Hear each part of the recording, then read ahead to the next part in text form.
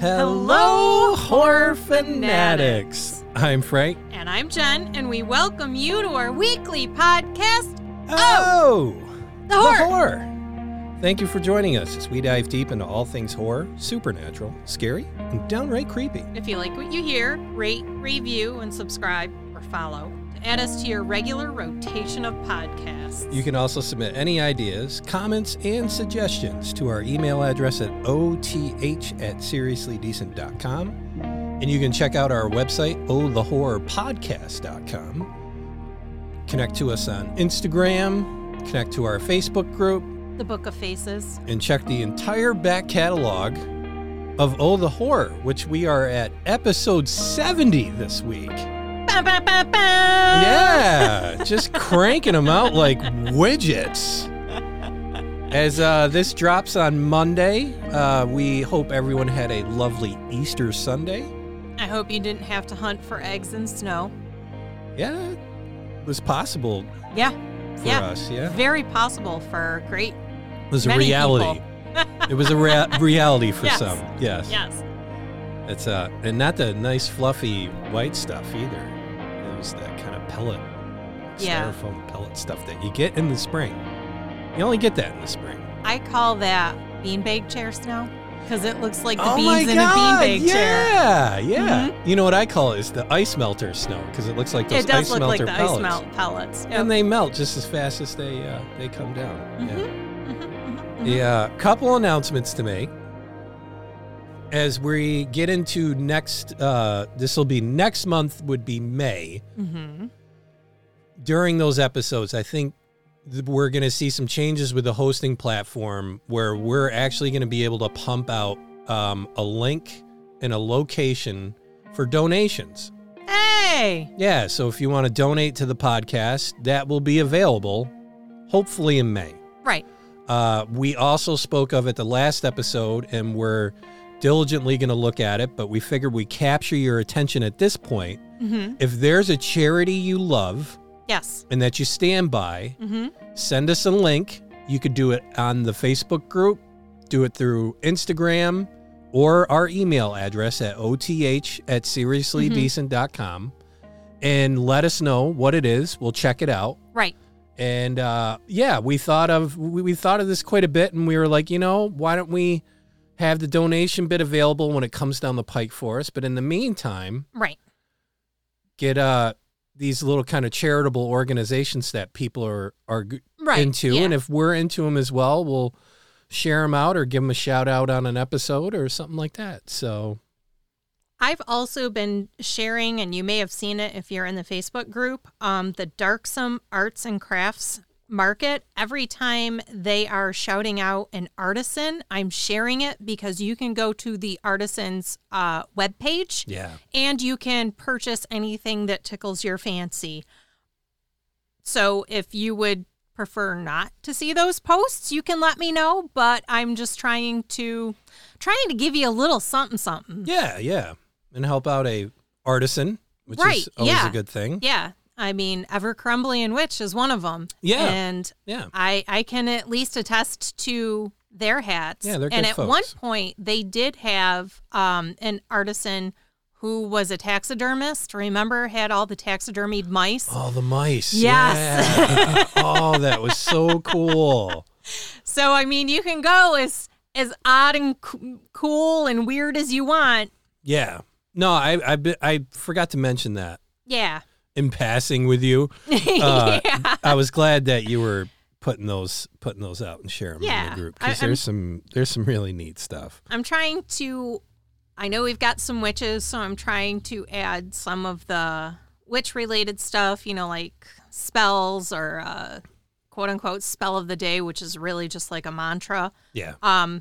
Just to try and give everybody a little something. And I do share the Ouija board pictures, but I'm going to say this again. No Ouija boards. I know the Barbie Ouija board. Oh my God. Can I tell you how infuriated I was when I saw that? I saw that picture and I was like, this is another time I wanted like a nanny cam in the house to see your reaction for things.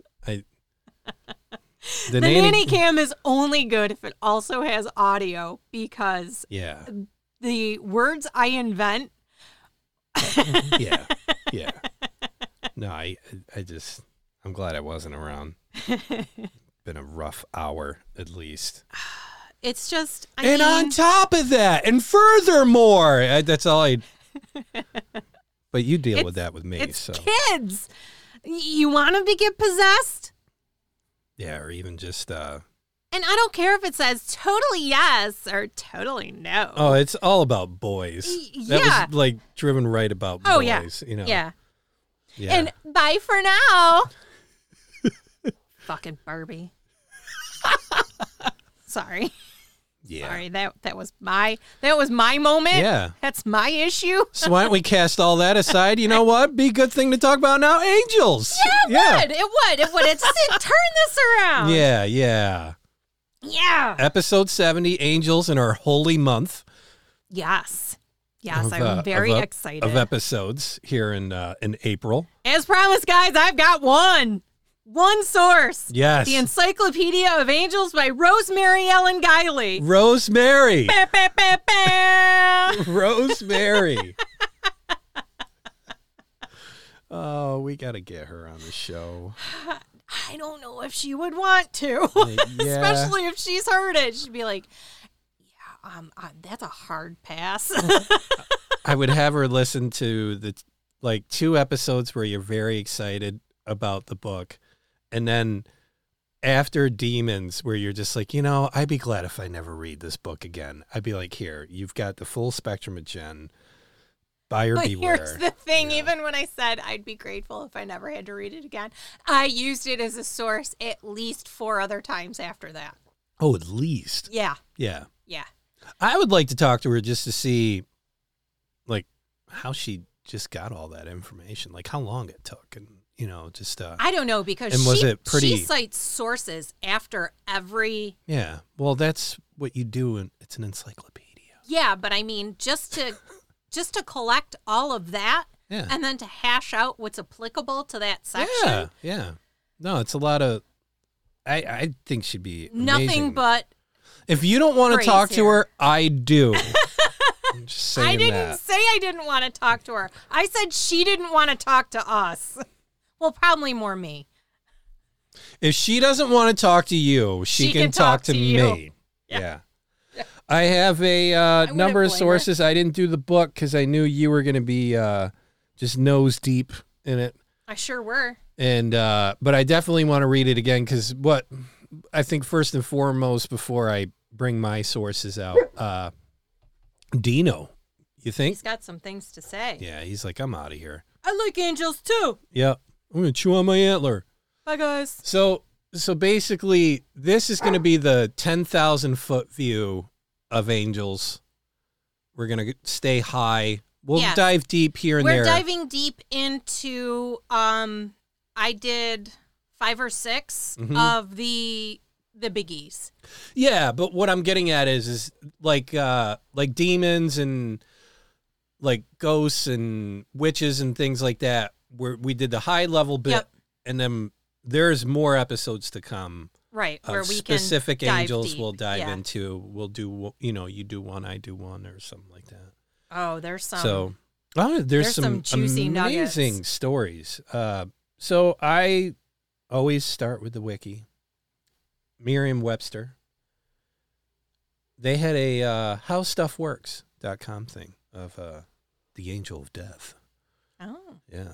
And some sites on the hierarchy of angels, angels in Judaism, and Christian angelology. Angelology, yeah. Yep.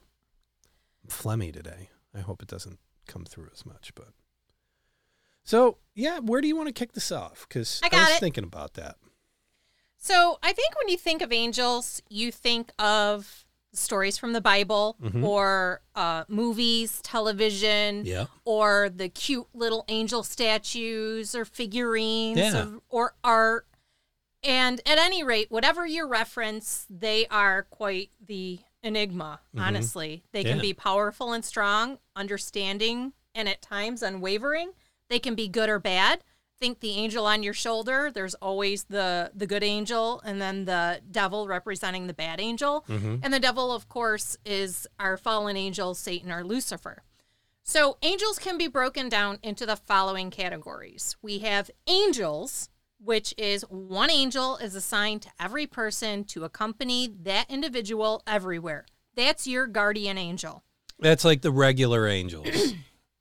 Yeah. For the most part. Yeah. And then there are archangels, Mm-hmm. and they direct everything in creation according to the plan of God. This is your Gabriel, your Michael, your Raphael. Donatello. No. No, that's a turtle. Do they like pizza too, though? I don't know. Then there are archons. But these are roles assigned to them explicitly by God. Correct. Archangels, just to Yes. kind of put a hard Yes. definition to that. Yes, they are following the plan of God, and they are making sure. And archangels aren't really supposed to communicate with people well, directly. unless it's part of the plan. Exactly. So, again, the archons, they govern the elements and the weather. Then there are the powers, and they prevent the demons from destroying the world. Mm-hmm. There are the dominions. They rule over earthly kingdoms and decide the outcome of wars. And in biblical battle descriptions, they are angels riding on red horses. Thrones. They stand before God and guard the gate of the Holy of Holies. They glorify God every hour with hymns of holy, holy, holy. Then there's the cherubim. They stand before God and reverence his throne and keep the seals.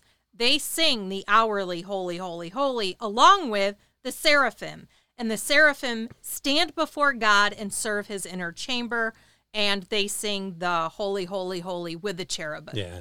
Did you see what the definition of seraphim is? No. Fiery ones. The fiery ones. Okay. Yeah. All right. I always just thought that'd be a cool thing to be, the fiery one. I would like to be the sassy one. Is that in Sassy there? one, yeah. Angels we may recognize: Michael, Raphael, Gabriel, Uriel, Azrael. And these are from Bible stories. They have made appearances in movies and television, etc. Mm-hmm. And those familiar with supernatural would think Castiel, Michael, Gabriel, Metatron, and Abaddon. Yeah. So let's discuss these angels in more detail. It should be noted, there is no Castiel listed in the encyclopedia for angels, but there is a Cassiel, Cassiel, Yeah. which could have been the inspiration for Castiel. Yeah. Or they just went so far and realized they pronounced it wrong, and they're like, you know what? We're just going to go with it. Castiel, potato, patata. Whatever, man. It rolls off. It reads well. So let's start with Michael. He is the most prominent and greatest angel in Christian, Jewish, and Islamic lore. Yeah. Michael in Hebrew means who is like God or who is as God. He is Chaldean in origin, and in angelologies, he has many roles. He's a warrior, priest, protector, healer, and guardian. He holds numerous offices in heaven. He is chief of the virtues and archangels, one of the angels of the presence, a prince of light, angel of truth, and angel of repentance, righteousness, mercy, and salvation. Some roles overlap with those of other great archangels like Uriel, Gabriel, and Raphael. And of the four, he is the primary aspect of the angel of the Lord. He also shares similarities with Metatron and Melchizedek. He also has duties as the angel of death. So Michael is mentioned by name in the Old Testament books of Daniel and New Testament books of Jude and Revelation. In Daniel, he is the guardian angel or prince of the people of God, Israel. In Exodus 23:20, God promises to send his angel before them. Though Michael is not named here, it is widely interpreted that he is the angel mentioned. Jude makes references to the archangel Michael contending with Satan over the body of Moses. According to Jewish lore, Michael became angry at Satan's contention that Moses was a murderer and therefore was not worthy of burial. In Revelation, Michael and his legions battle Satan and his forces and defeat them. They are thrown down. There are numerous other references to the angel of Yahweh and the angel of the Lord, and are interpreted as meaning Michael. In Zechariah chapter 3, verses 1 through 2, and the angel of the Lord, who is interpreted as Michael, confronts Satan before God and the high priest Joshua, and serves as the guide to Zechariah in his vision. Numerous apparitions of Michael have been reported over the centuries. Hard stop for a second. Yeah. I had no idea. I had no idea that there were sightings of Michael. I knew of the sightings of St. Joseph or of the Virgin Mary, but I had no idea that Michael had actually made some appearances. So, and this was especially in the first millennium of Christianity, as he supplanted pagan gods of protection, battle, and healing. These apparitions usually occurred on or near mountaintops or rocky outcrops, which became the sites of healing springs and miracles. Shrines, churches, and even great abbeys were built at these places and were dedicated to Michael. They have attracted countless pilgrims. Some of the most famous are Michaelian Constantinople, Eusebios Constantinople, Shanae Phrygia in Asia Minor, Monte Gargano in Italy, St. Michael's Mount in England, and Mont St. Michael in France. And then apparently he made several appearances in Spain. So, like, it's not even just like a place. They just put Spain. No, that was the interesting part when I was reading about it. And that gets back to what I was talking about earlier, where we're definitely going to dive deep into, like, Michael's one of them. Michael's got to have his own episode. Oh, yeah. No, it's incredible, as you were saying, just the variety of locations. Yeah. And not really dealing with, like, a specific period of time, like a specific this or that. It's just this all over encompassing fact that he's showing up in places. Yeah. And everybody's just, I don't know, you know. Hey, did you guys see the angel up on the mountain? Like, what is that about? Are we okay? Like, should we call somebody? It would be weird. I think I might shit my pants. Yeah, because, like, I talk about how, like, I've never seen a ghost or anything like that. Yeah. And I will tell you, a ghost is startling, but that would freak me out, though. If I saw any of the angels or Mary or Joe, any of them, well, I know I would lose my shit. I would lose control of all of my bodily functions, without a doubt. Yeah. And I would forever be changed. Like, I would never be the same person again. Well, and I read an article, I have it up now, just kind of browsing through it. It's from the Atlantic, and it's called The Science of Near-Death Experiences. Mm-hmm. It's empirically investigating brushes with the afterlife. Right. And, you know, it's the typical stuff that kind of science merits itself down. You know, the brain shuts down.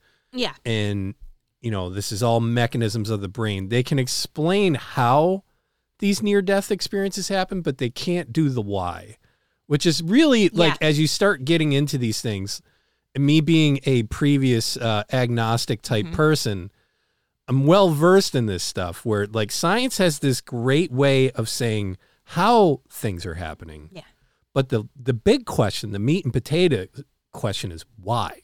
Yeah. And that's they'll where only take you so far. Yeah, and that's where it comes off a cliff. And then, you know, now you're dealing with mathematical models and all that type of stuff. But what's interesting... You lost me at the math, man. Yeah. But getting back to the reactionary part of angels versus ghosts... Right. You can really see it in what they call NDEs, near-death experiences. And with an NDE, it's amazing because there's this whole transformation of the person. Like, before the NDE, they were maybe just a kind of card-carrying member of the church, so to speak, would go on some Sundays or just the holidays, or as extreme as didn't believe and didn't go to church, never went to like Sunday school or anything as a kid, so really had no exposure to it other than, say, television or whatever kind of media is around them, books or articles or wherever. But yet they all have this consistent after post NDE thing where, oh, they're wearing the cross. They're going to church every Sunday. They're praying every day. I mean, like, it's a massive transformation. So remember when I told you I Survived had that series of the people with the near-death experiences? There was a guy on there who, his near-death experience, he went to hell. And he described in detail his torture in hell. Now, I think he was only out for like 4 minutes or something like that. And then he came back. But afterward, he was like, I don't want to go back to that place. And if that's what's waiting for me. What do I got to do to get out exactly. of that? Whatever it takes. He shifted his entire life. Oh, no. And that's what I'm saying. Like, you'll see people and you'll hear people talk about seeing ghosts. And they're like, yeah, no, the house is haunted. There's something floating around there.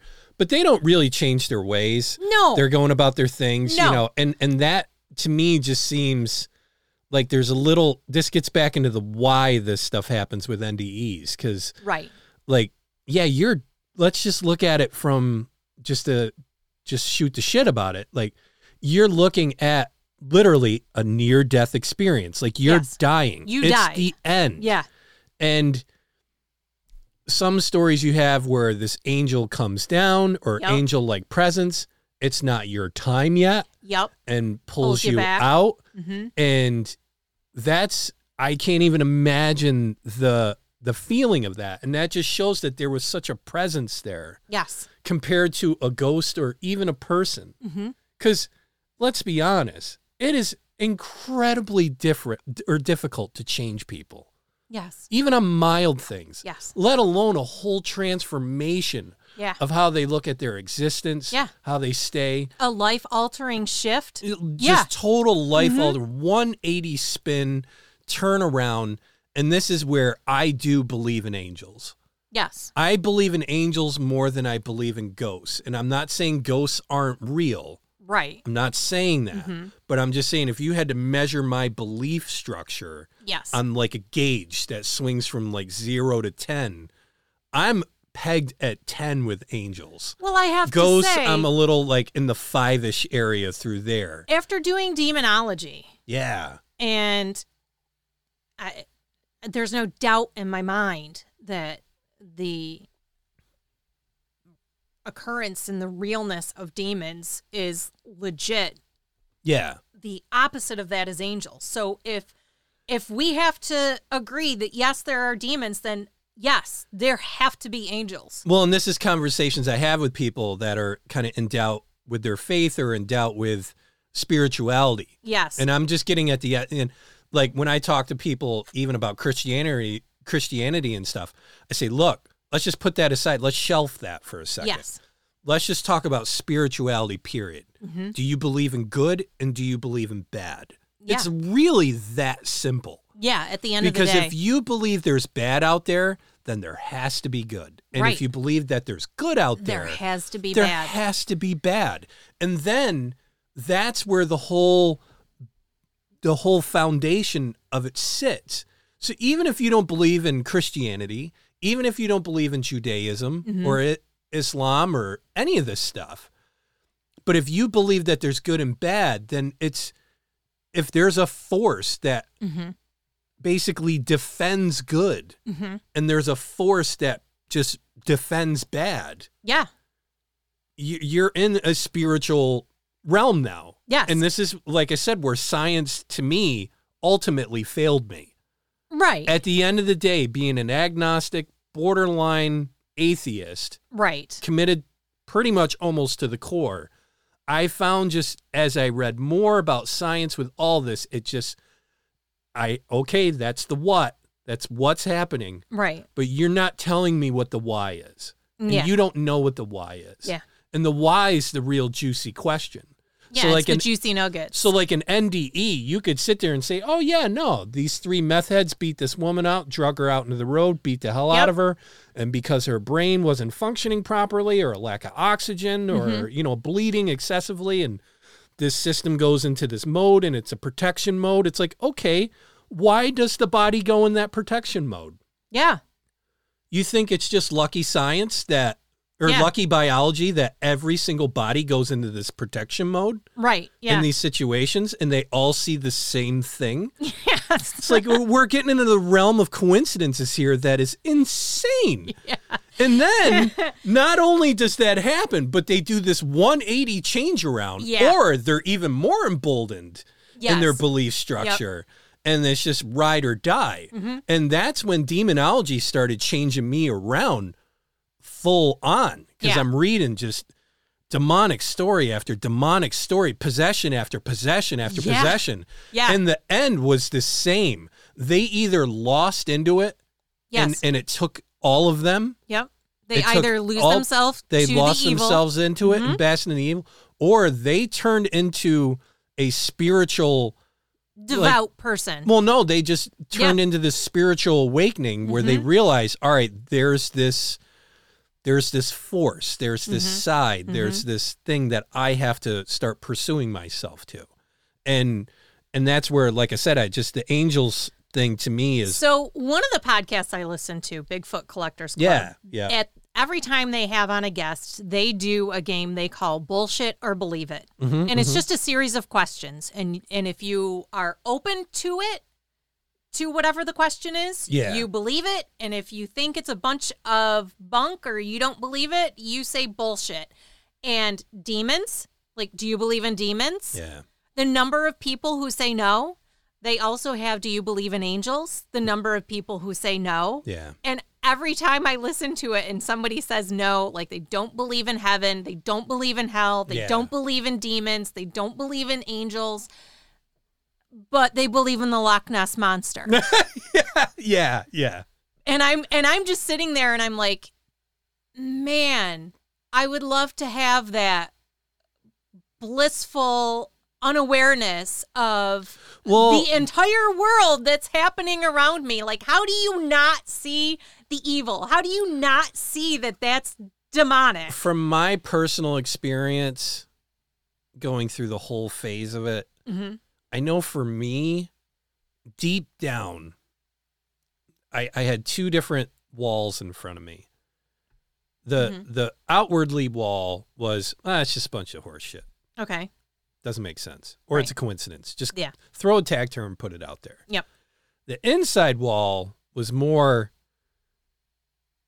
that scares the hell out of me. Like if that is real, then I have no idea what's going on. Like I have no idea. I don't have control of my life. And I think that's the struggle. Because to admit it, it's not just to admit it, it's to believe it. Yeah. I know when I was in the agnostic atheist bit of it, and you were a part of that with me. You've seen both sides of me now. Yes, I have. That person was in control of their life. No one was controlling my life. I was the creator of my own solutions. I was, there was you were the driver. There was no one shoving me around. There was no wind. I was the wind in my sails. I was, you were the wind beneath your wing. Yes, I was. I was just the ship. Yep. I was the ship. I was the wind. I was all of it. And now I look back and it's like, it's that control. Because not having that control is scary. Yes. And to give it up and say, all right, no, I don't have this control. And I remember Chris, the guy who really started turning me around on things. He mentioned something because I was like, I just don't understand faith. Like, I don't understand how you can just pull it through. Let go and let God. Yeah, well, and just the concept of faith and just that God's there and like, you can't see him or whatever. And he goes, all right. He goes, when you're outside and it's windy out, he's like, how do you know it's windy? And I was like, well, because you can feel it. And Yeah. You can see trees blowing. He goes, yeah, but can you see wind?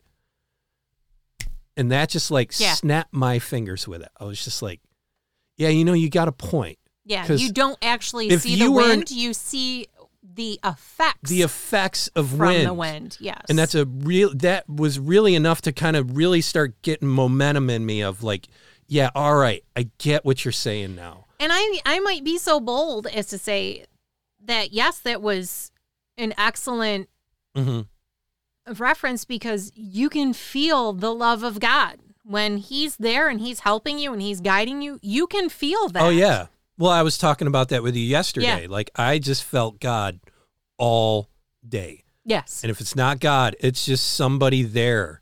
That's probably your angel. There. No, that's what I'm saying. Like, it's an angel or whatever.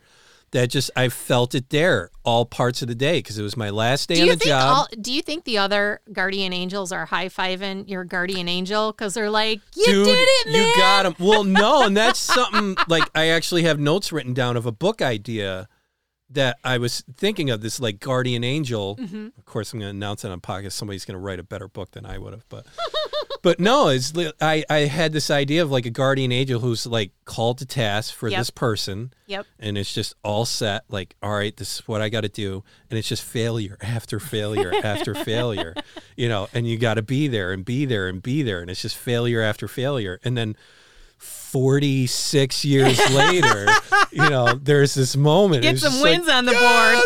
Yes, score, just about freaking time, man. And then like that angel's like able to fucking hang out with the other angels and be like, yeah, dude, you're all right,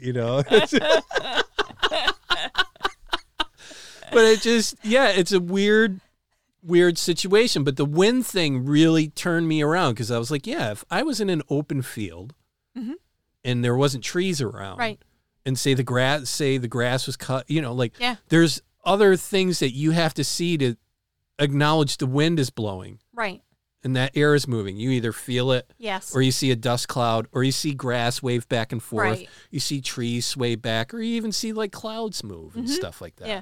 But you don't actually physically see wind. Correct. You do not. And for like the Holy Spirit and things like that, that's what I try to communicate to people. It's like angels, actions of angels, Holy Spirit, all of that.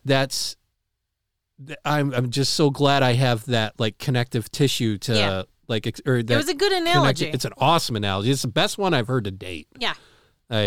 Really, really good. So off that tangent. So more on Michael. Yeah. Michael who?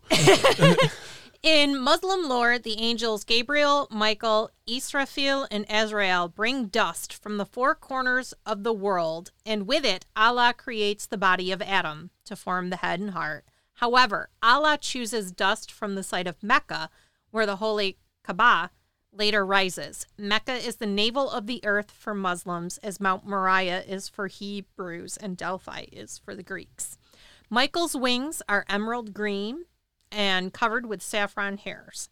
Each hair contains 1 million faces who speak 1 million dialects, all imploring the pardon of Allah. And when Michael cries over the sins of the faithful, his tears create cherubim. So what a cool thing to have. When you cry out little cherubim angels. Mm-hmm. So Michael has 2 feast days, May 8th, which commemorates the dedication of a basilica in honor of him on the Salarian Way about 6 miles outside of Rome, and September 29th, known as Michaelmas. He is the patron saint of grocers, mariners, paratroopers, police, and sickness. My favorite is what these archangels are patron saints of. Yeah. Because, oh boy, it's good. Yeah. So let's get on to our buddy Raphael. He's one of the principal angels in Judeo-Christian angelologies. He's accorded the rank of archangel, and Raphael's name originates from the Hebrew Rapha, which means healer or doctor. This Raphael is the shining one who heals, also the medicine of God. He is often connected with the symbol of healing, the serpent. Like the serpent on the medical seal. Yeah. He is entrusted with the physical well-being of the earth and the human inhabitants. And in Christian lore, he is regarded as one of the friendliest of the angels. So if you're going to meet an archangel, hope it's Raphael. So Raphael's an angel you could have a beer with. I guess. Yeah. He is one of 4 archangels, together with Michael, Gabriel, and Uriel, who are sometimes aspects of the angel of the Lord. Raphael is not mentioned by name in Scripture. He is best known as the angel guide and teacher in the apocryphal book of Tobit. In that, Raphael teaches the arts of both healing and exorcism. He acts as a guide and companion on a journey, thus making him the angel of travelers and safety. He imparts the message that God is always with his people and sends his angels to aid them. Raphael has numerous titles and duties. He is counted among the 7 angels who stand before God mentioned in Revelation and is part of 5 orders of angels: seraphim, archangels, cherubim, dominions, and powers. He is the angel of the evening winds, guardian of the tree of life, and angel of joy, light, and love. He is sometimes identified as an aspect of the angel of great counsel, the angel of peace, angel of prayer, the angel of repentance, an angel of the earth, and an angel of the planets. He is the patron saint of the blind, happy meetings, nurses, physicians, and travelers. Gabriel! Dude! One of the 3 principal angels of Christianity, along with Michael and Raphael, and the most important angel in Islamic angelology. Gabriel also appears in Jewish angelology. The name Gabriel means hero of God or the mighty one. Gabriel is the angel of revelation, wisdom, mercy, redemption, glad tidings, and promise. Dude, he's the angel of a lot. Yeah. He sits at the left hand of God. He is mentioned 4 times in the Bible in connection with important news. Gabriel is among the angels identified as the angel of death, angel of great counsel, angel of peace, angel of prayer, angel of truth, and is one of angels of earth, angels of the Lord of the spirits, angels over the consummation, angels of mercy, and one of the angels of destruction sent to destroy Sodom and Gomorrah.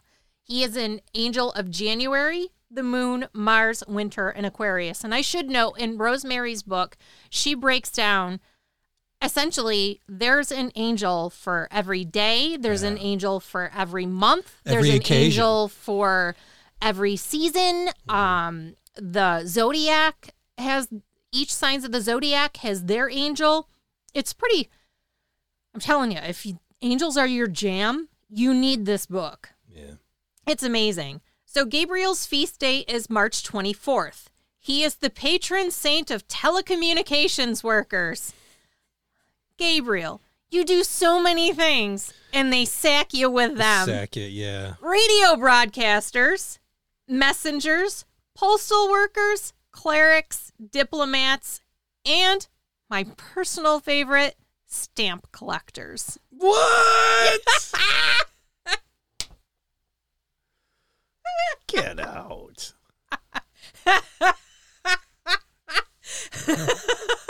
Is that a thing? That was in the book. I didn't write the book, man. Yeah, we got to have her on the show. I got questions. How do you know? That's going to be my opener. So stamp collecting. How do you know Gabriel is the How patron do you know saint of Gabriel? stamp You know, collecting? did they even have stamps back then? Well, that's a funny thing with these stories with angels. I mean, they go back long ways. Yes, These they are do. old stories. Yeah. These are very old stories. Yeah. And I think that's what's amazing about it from a reality standpoint is they've stayed the same through. So it's spoken word, it's Yep. written word, Yep. it's all of that, and it's held together. Mhm. When you think about it, how hard is that to hold together? I mean, you have that infamous phone game thing where, Right. In a something room gets- with 20 people, the things message. get morphed, and that's 10 minutes, not, 5,000 years or something like that, And, yeah, I read somewhere, I think I first heard it from Jordan Peterson or something like that spoken word stories could last, they say, up to like 10,000, 15,000 years, something like that.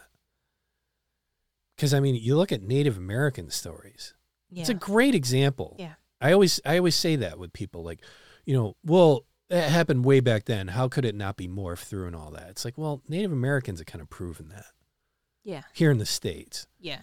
And I imagine it's the same in other countries, like the Aboriginals in Australia and things like that. Yeah. I mean, you have these... their language, their culture, they didn't write any of that down. No, but that's what I'm saying. It's Yeah. all passed down word to mouth. And so Generation to generation. Yeah, so with the indigenous folks here and Native Americans, you have these dances, these songs. Oh, yeah. And they all have... It's not just a song. It's not something that you listen to...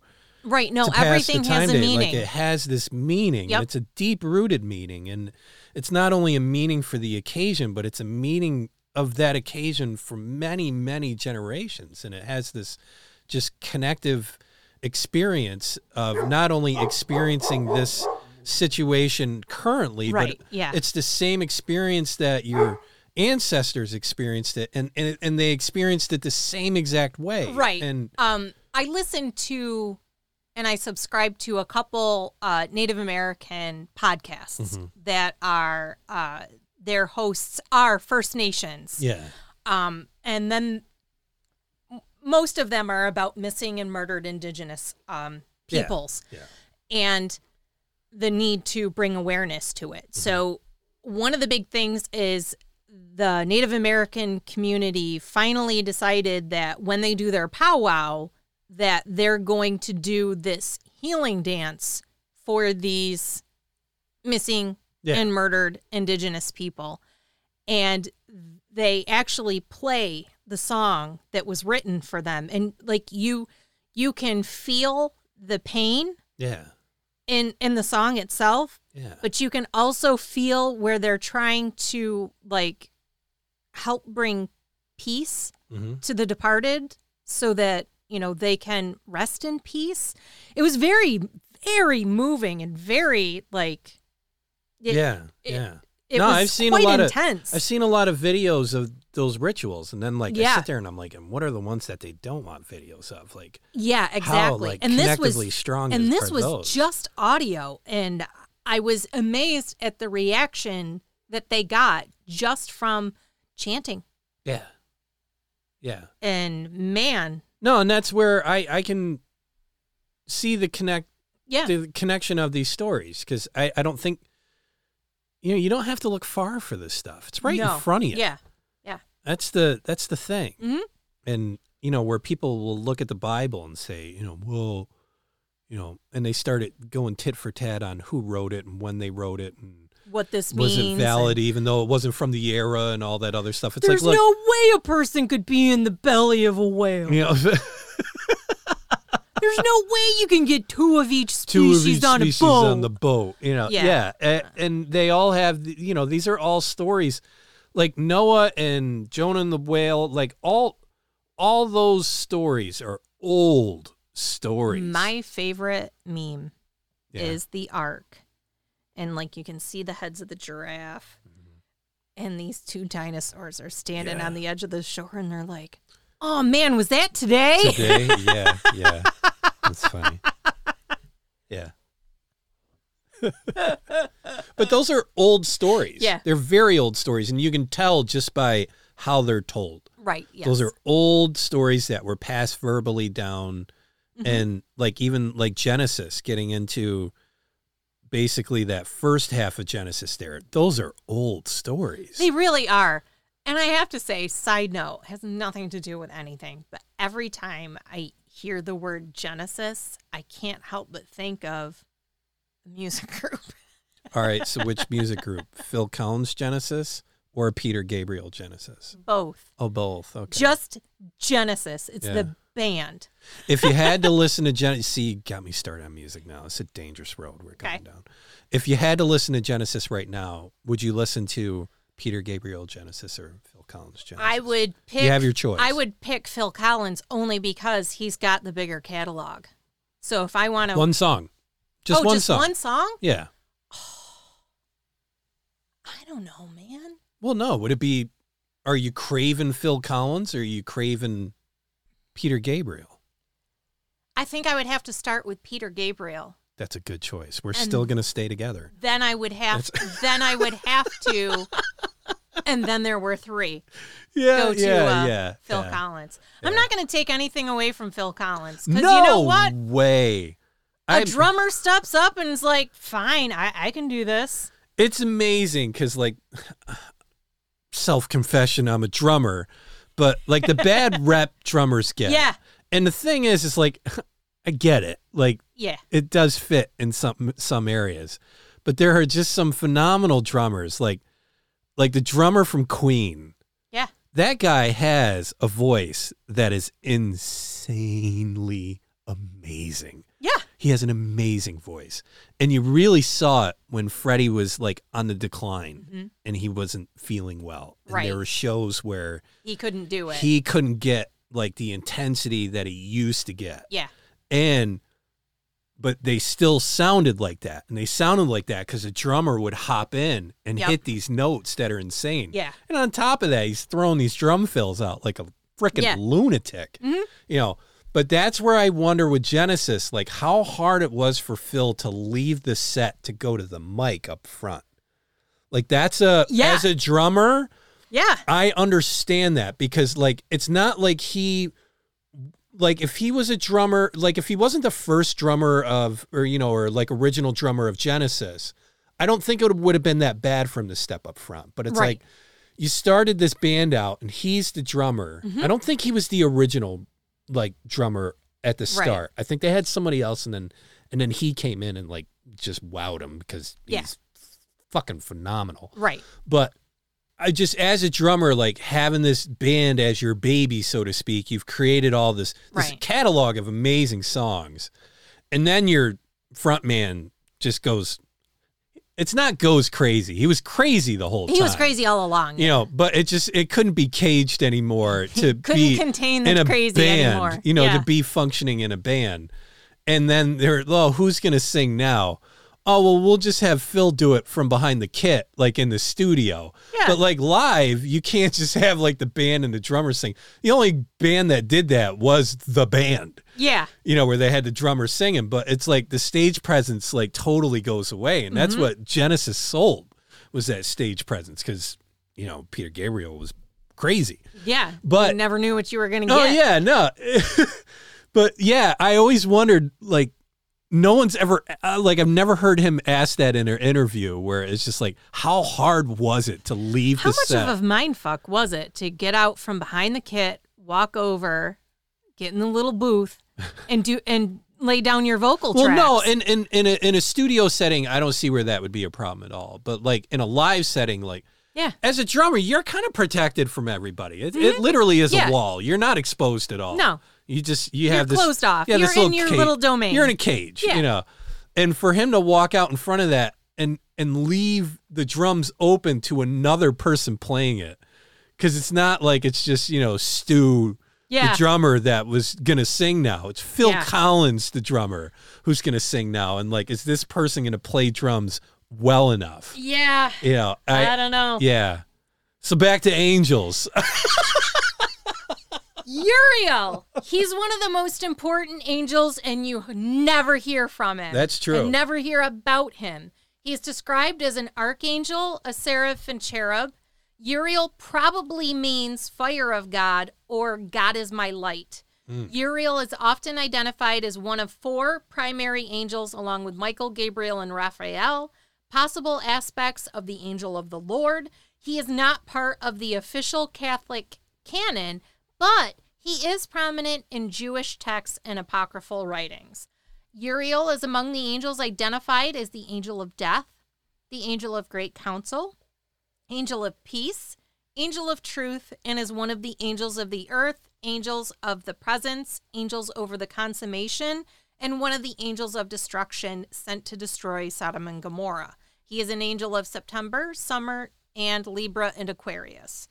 In 1 Enoch, Uriel, is identified as a guide to Enoch on his trip through the layers of heavens. He is the angel who watches over thunder and terror. As a cherub, Uriel is said to stand to guard the gate of Eden with fiery sword in hand. He also appears as a benign angel who attacks Moses for not observing the circumcision rite of his son.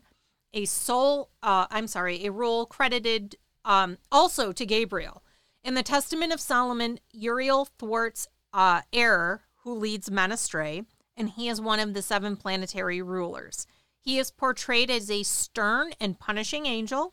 Enoch said he is head of the 7 archangels, and he presides over Tartarus, or hell, where he pursues punishment of sinners. And according to the Apocalypse of St. Peter, this punishment consists of, get a load of this, burning sinners in everlasting fire and hanging blasphemers by their tongues over the unquenchable fires. That's some Vlad the Impaler stuff. Exactly. Right there. And on the day of judgment, he will break the brazen gates of Hades and assemble all the souls before the judgment seat. Uriel is among the angels identified as the dark angel who wrestles Jacob. In the prayer of Joseph, Uriel states, "I have come down to earth to make my dwelling among men, and I am called Jacob by name." The exact meaning of this statement is not clear, but it suggests that Uriel might have become Jacob, thus making him the first angel of record to become immortal. Fun fact, put that in your little trivia bank and save that for later. The more you know. Bum, bum, bum. All right. Azrael. In Jewish and Islamic angelologies. Wasn't Azrael the cat in Smurfs? Or no, the bad person in Smurfs. There was an Azrael Gargamel. in Smurfs.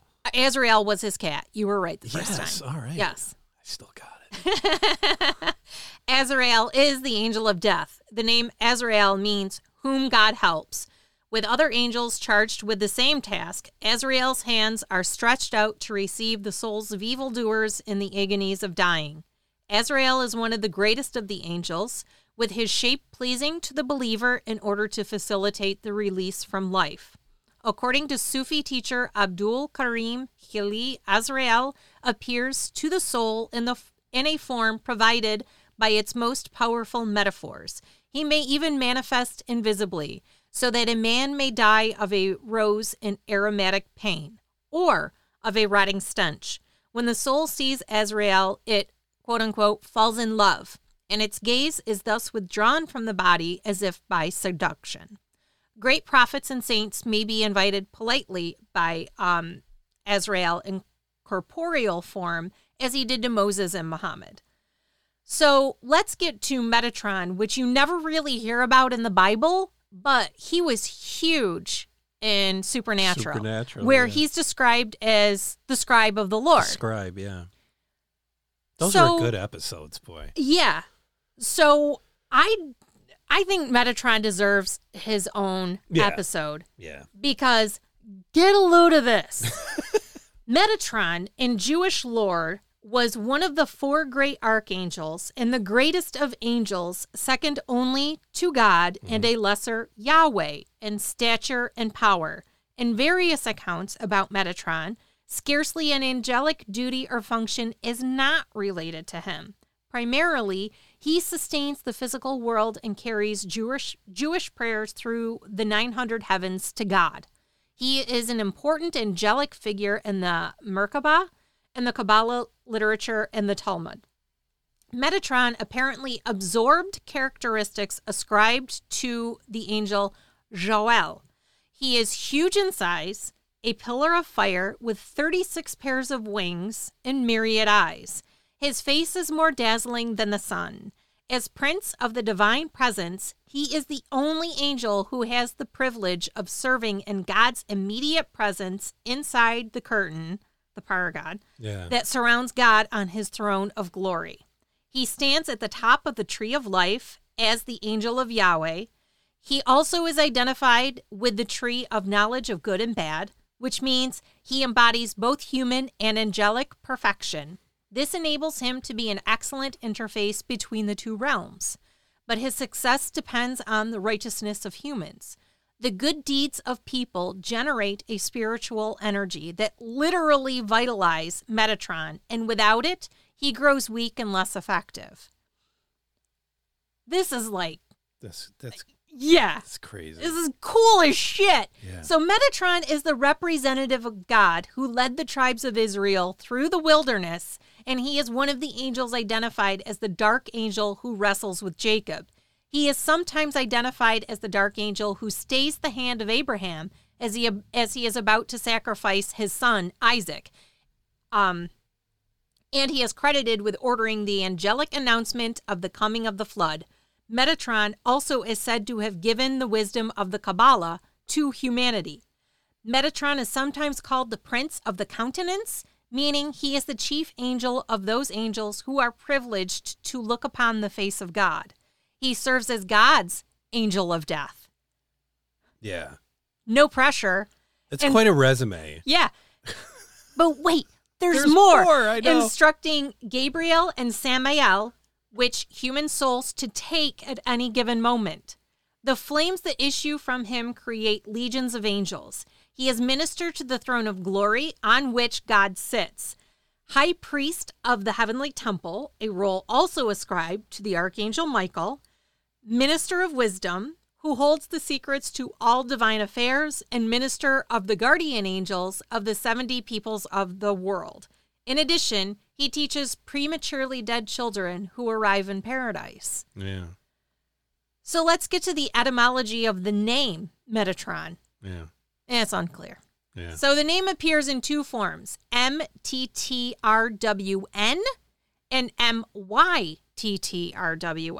Possibly the name itself was intended to be a secret and may have been produced through a glossolalia type of altered state of consciousness. Glossolalia is speaking in tongues and is perhaps best known for its part in charismatic religions. According to the Zohar, the name Metatron is the equivalent of Shaddai, one of the names of God. This association is derived from the mystical numerology called gematria, which assigns a numerical value to each letter in the Hebrew alphabet. Names and words that have the same numerical value have a mystical connection. Yeah. So both Shaddai and Metatron equal 314. As another aspect of God, Metatron is sometimes called the shining light of the Shekinah, and he whose name is like that of his master. So Eliezer of Worms, don't know who that is, gotta find out though, because what a name, man, speculated that Metatron might come from the Latin term metator, which means a guide, measurer, or one who prepares the way, and it's an apt description of this angel. Other possible etymologies are the Greek term metatyrannos, which means the one next to the ruler, and the Greek term hometathronon, which means the throne next to the divine throne or the second throne. The earliest references to Metatron in literature use the term as a simple noun and not as a proper name. Metatron is a guide or function. In the Sefer Deuteronomy, an early 3rd century work from Palestine, God's finger is a Metatron to Moses and showed him the whole land of Israel. The Genesis Rabbah says the voice of God was made a Metatron over the waters. So here we've got this huge, rich description of Metatron. Yeah. And in Supernatural, He's a scribe. He's this dweeby angel who's relegated to, he's like the outcast angel. None of the other angels want anything to do with him. Yeah. But like, he's like, they kind of depict him as like the librarian of God. Yeah. For the most part. But I mean, God is Chuck. So, I mean, I guess. Yeah, I mean, you can't really, that's where like the can't really show's fault great him. to watch, but Yeah. you can't throw weight around on it. The 314 things, Isn't that amazing? yeah. Yeah.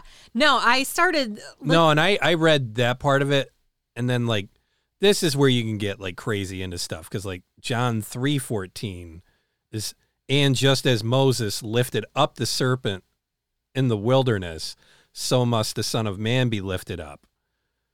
And Yeah. all those connections with Moses, with Yeah. you know, it's weird I have how to say, it was very difficult to write all down because I'm like, these are. Well, it's too much. Well, no, You know, it's that these are put in an amazing figures, and Yeah. how do you capture that? Like, how do you capture that with words when I think like, this is where you start getting into faith. their divine countenance Yeah.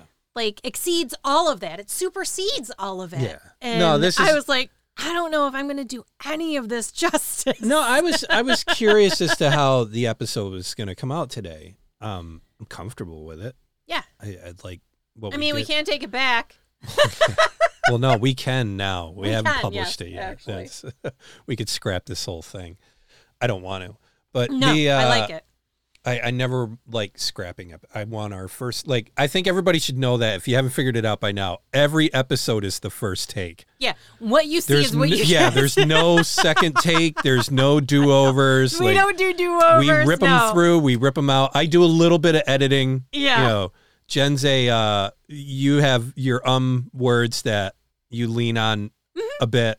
I have my, and a couple of other things.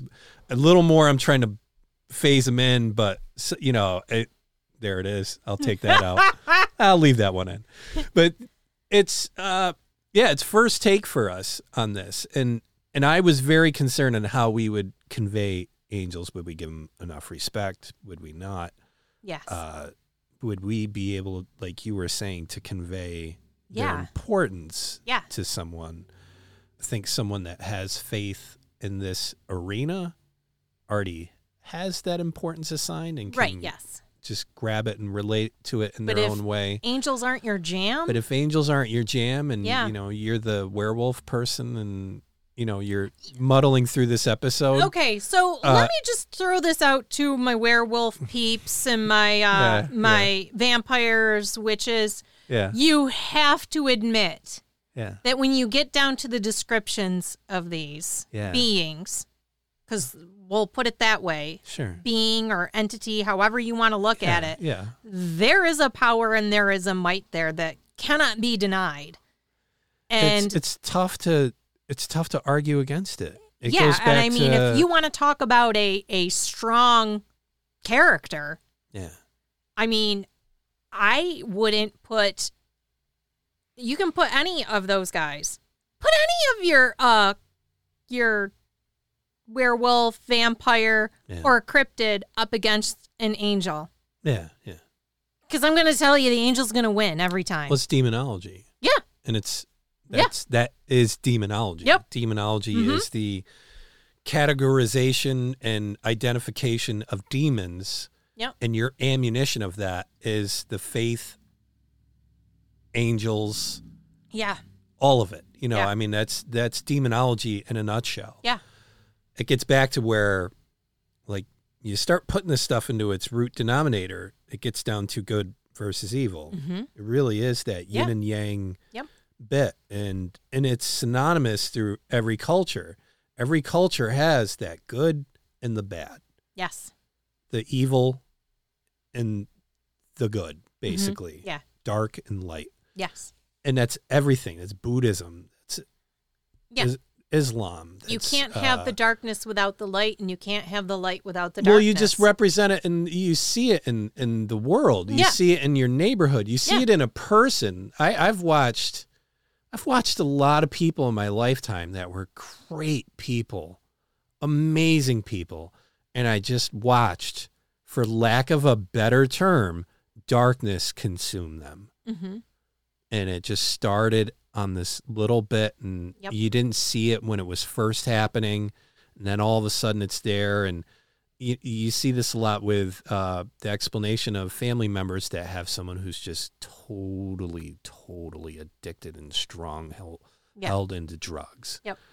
And they just say, you'll hear it like with mothers and stuff like that. Like, I know that's not my son. Yeah. That's not my daughter. Yeah. And you see just the will just gone Mhm. from them. Like, they're just ready. Like, they would quit if it wasn't their kid. Yeah. I mean, like, it's just this, but you see this just worn, torn person, and they look just as bad as the person addicted because they're tired. Yeah. They're worn out. Well, that's what addiction They've tried does. It's everything not just in the their person. power. And and that's the whole thing. And that's where if you don't have the faith in this stuff, it's really easy to just sit there and say, well, yeah, no, there's no God, there's no angels, because why is that person falling like that? Yeah. What God would let that happen? Mm-hmm. And that's, I think, the same thing as everything else nowadays, is people aren't educated properly on why that's happening. Yes. God's not letting that happen. No, God gave you free will. God gave you your free will. And you're choosing that. You're free. You are choosing that. Correct. And if you chose to turn to God, maybe you would make better choices. Well, yeah, you would be more inclined to say that's going to put me down a bad road and put me down some bad things. And that ultimately, that's, I think, the easiest argument to have with someone who doesn't believe in any of that stuff and says, well, why do they let all this happen? And it's like, well, there's also a gift there in disguise. Because if you're having a problem with drug addiction and another person that's close to you dies of drug addiction and you change your ways and become sober, what's that? Yeah. Because would that person have ever quit if that person didn't die? And you hear these miraculous stories all over the place, of people dying and all of a sudden these relationships form that never would have happened. Right, yeah. And you've got siblings talking to each other again and communicating and sharing their lives together. Tragedy does bring this. I mean, all the greatest books and stories have been written on it, where tragedy brings this massive turnaround or this massive resolve, let's say.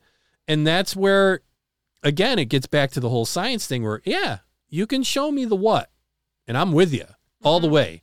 You can show me the what. But once you get to the why, it's like your train just goes right off a cliff. There's no... And then anything you do have with it, it's all this mathematical model stuff. And it's, I'm going to be so bold as to say, I don't think they care to know why. Well, no, because I think the convenient excuse of science is, Jen, we just haven't got there yet. It's the best blanket answer. It's like me quitting booze. I don't have the just like I was drinking bullshit Ouija board experiment. No, but it's like quitting booze and saying, I'm sorry what happened. I was wasted. You lose that about last night. I was just so drunk. Yeah, it's the best get out of jail free card. You're right. Science does it all the time with, no, we're just not there yet. Yeah. It's like, okay. Some of that stuff I'll give it, but other stuff I'm like, you know what? You've never known. Right. You don't know. Yeah. So based on this course direction, I'm going to say you probably are never going to know. You're not going to, and maybe you'll surprise me. But as of living today and how to be a good person and because I am convinced with all my mind, body, and soul that your actions, not your words. Right. This is where social media sucks, by the way. Right, yes. Because everybody thinks their words does something. And they think that just throwing a little banner on their profile page says they stand and it carries some kind of weight, But as you walk through life and somebody pisses you off and you're saying in your mind, you know what? I forgive you. I'm moving on. Right, yes. Or I'm not letting that get to me. Yeah. And you carry this positivity with you. That's walking the walk. And there's a huge difference with that. And that's where I think these stories of angels really just show like the walk of the walk. The near-death experiences, like even when I was way off the end of just not believing any of it, that was stuff I'd look at and it's just like, there's no answer for that. Right, yeah. There's no answer for that other than they went through that or they think they went through that enough to where it's enough to convince them. Right, yes. And who am I to tell them that they're wrong? Right, yes. And that's where I kind of laugh at the real hardcore atheists. It's like when someone has a profound event like that, how can you look them right in the eye and just say, well, you're wrong? It's like, how fucking moronic and idiotic you have to be and close-minded. Yeah. Fuck you, dude.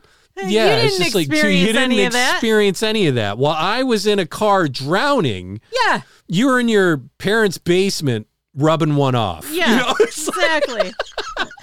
Who the fuck are you? I know what I saw. That's why I don't I've never seen a ghost, but people that have these experiences, I don't say they didn't see anything. Yeah. I would sit there and maybe say, well, maybe this and this and this, but I'm still saying you saw something. Yeah. I'm not taking that away from you. I have no right to take that away from you. Who the hell am I? Right. Yeah. It's just, but that was the one thing of the atheist crowd that I didn't enjoy. There was just none of that kind of compassion towards somebody to just be, no, you're an idiot. You're stupid. And it's like, okay, yeah, that's going to be a lonely life for a long time. Denying people their truths. Yeah. Yeah.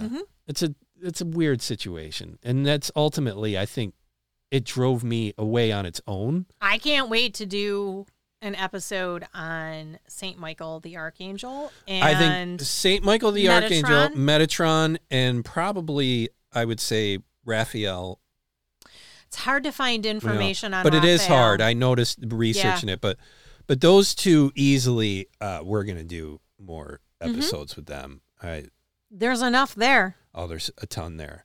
And I really want to get into near-death experiences and their stories because I think there's a lot to be said there, whether you believe or don't believe, but just the fact that they lived is amazing. Yeah.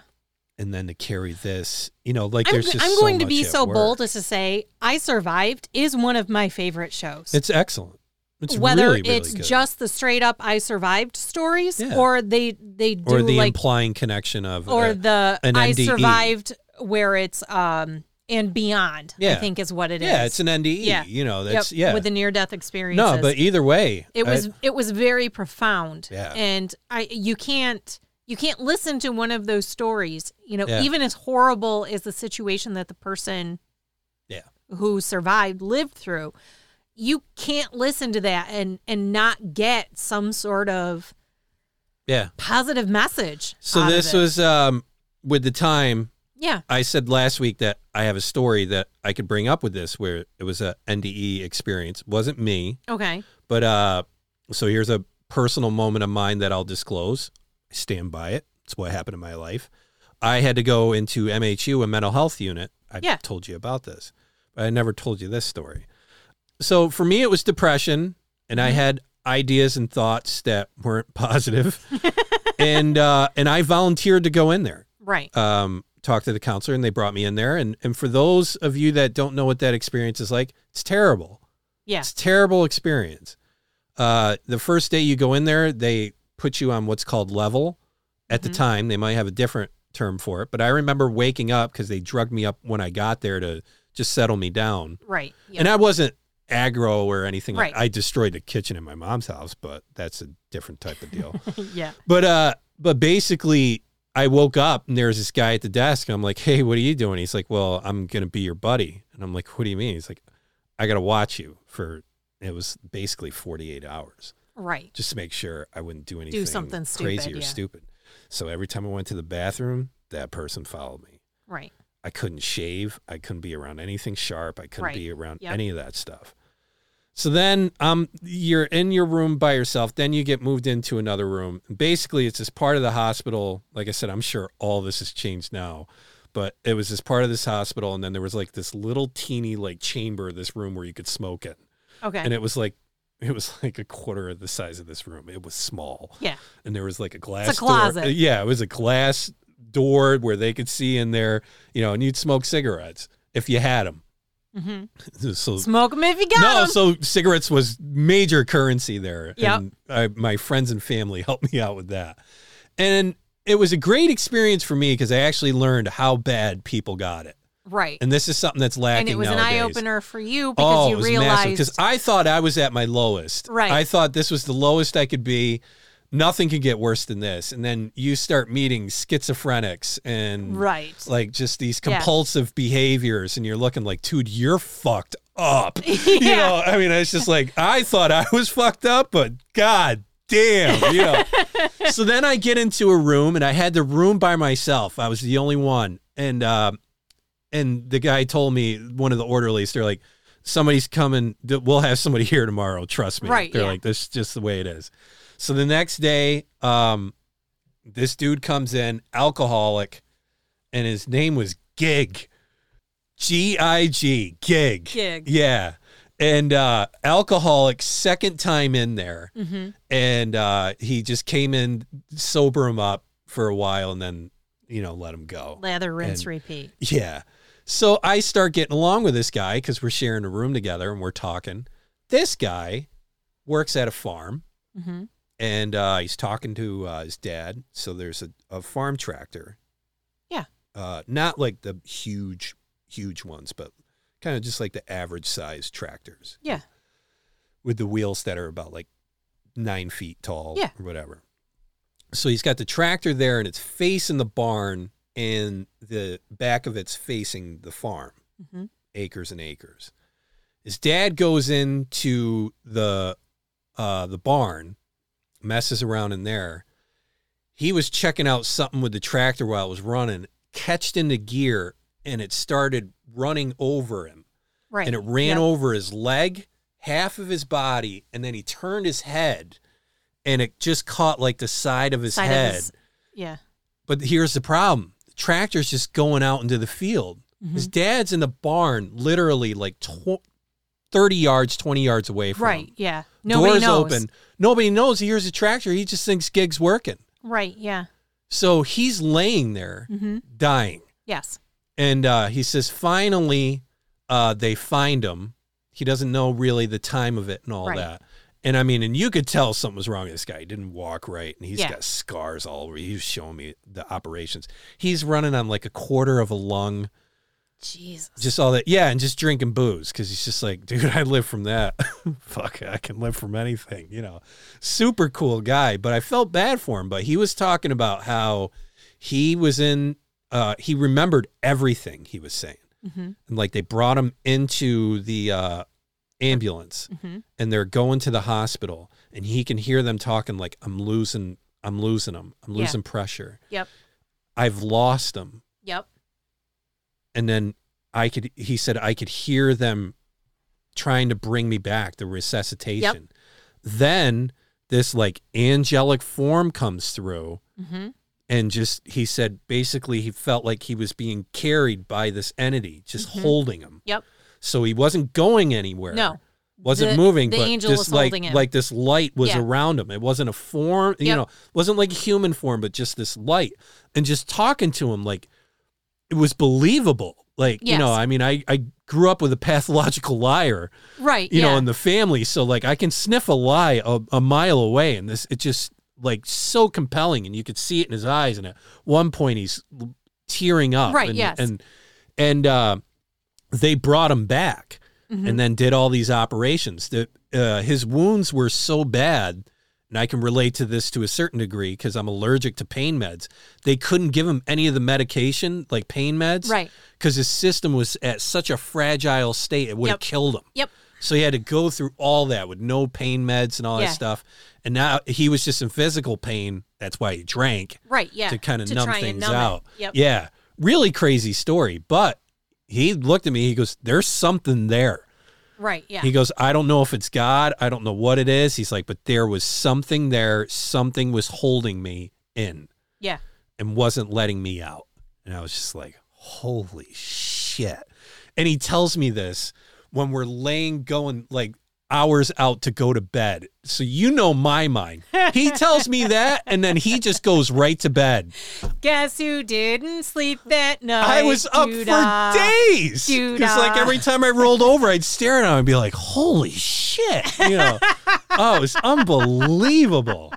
Unbelievable. And that's where I look back at like things happen in your life for a reason. Yeah. There is a reason there. Yeah. There's something to learn. And like, I look at that whole experience, I could have looked at it as a tragedy, weakness, all of this stuff that would just push me down harder and harder and harder. Instead, it elevated you. Instead, there was all these things that elevated me, brought me up and clung to that. And, it was really just incredible experience. I haven't told that story in a long, long, long time, but it was so amazing. Like I remember it.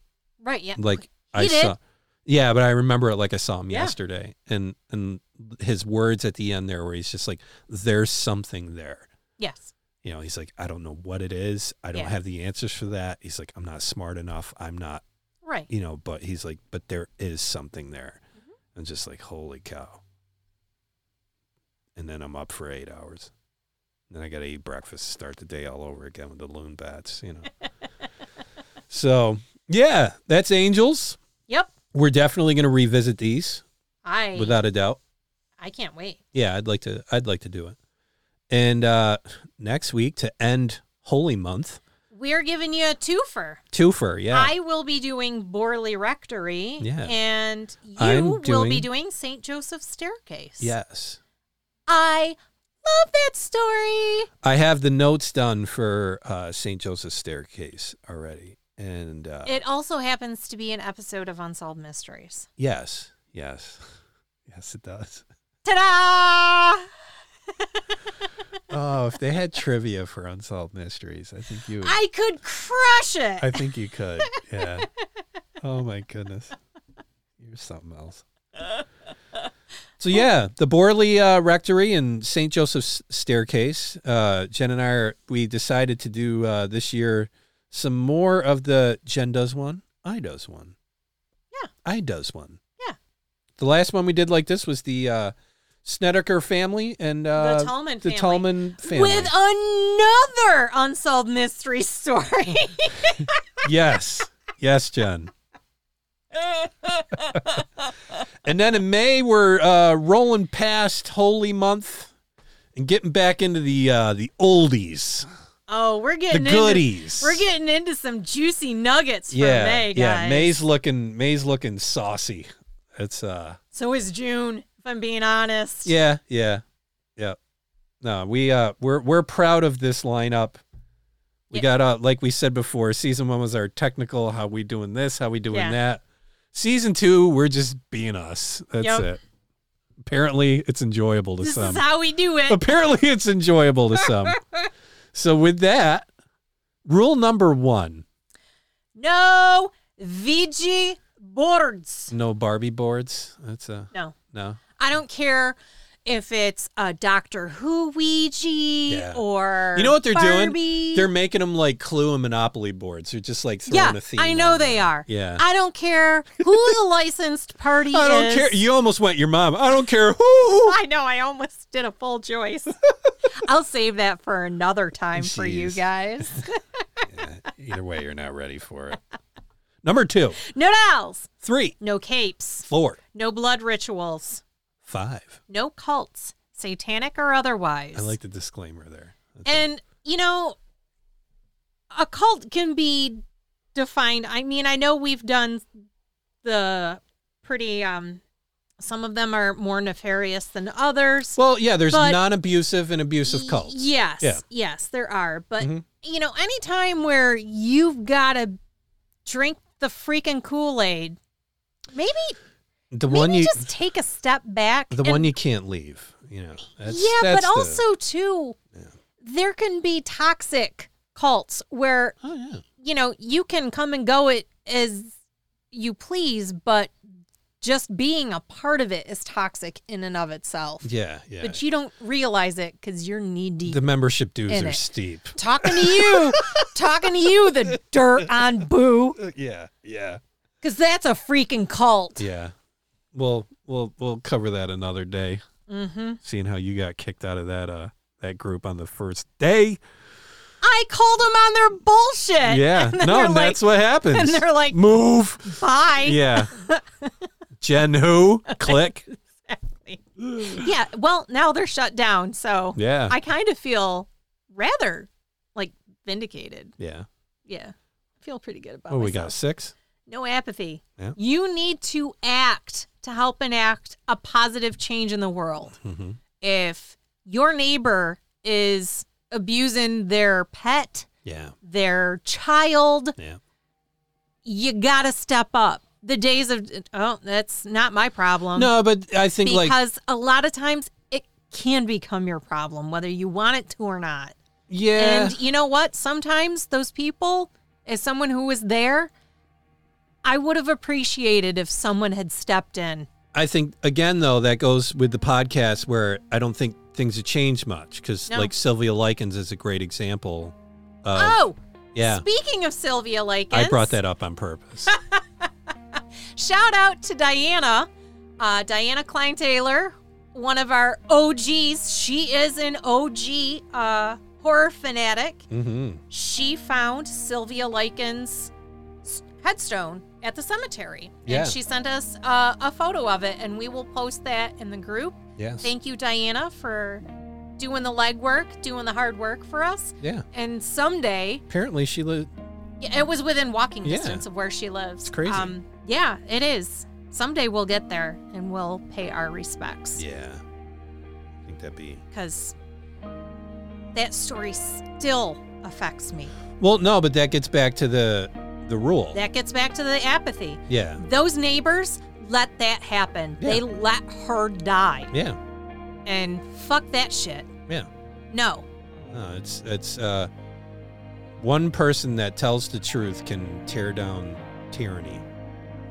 You know, it's all it takes. Yeah. It's one honest voice. Yeah. And tyranny isn't just something of a government or something like No. that. Yeah. It's a house where a kid is stuck and can't get out, and literally there's it's not just the system, the government and all that. A system could be a home, a family. Yes. That could be a system that holds someone down. That entire community failed And that girl. Yeah, the whole entire community fell in. It's if you don't know anything about the story and you agree with Rule 6, check out Sylvia Likens. Yes. It's season 1, Yes. episode 32. Yes. Have And tissues. my favorite rule. Don't let the black-eyed children in. Don't do it. No. No ketchup for their apples. Don't give them an apple. Don't give them anything. Don't give them anything. Nothing. Don't even open the door. No. Nope. Nope. Just pretend you didn't hear them. Yeah, yeah. Number 8, just listen. Yes. I like 8. It's one of my favorites. Yeah. I'm Just not listen. even going to lie. Just listen. Okay. So next week, we're... Worley Rectory and Yeah. St. Joseph's Staircase. Yep, we already covered that. Yep. So we just need to shut her down. Yes. Have a wonderful day. Have a lovely week. Make good choices. Take care.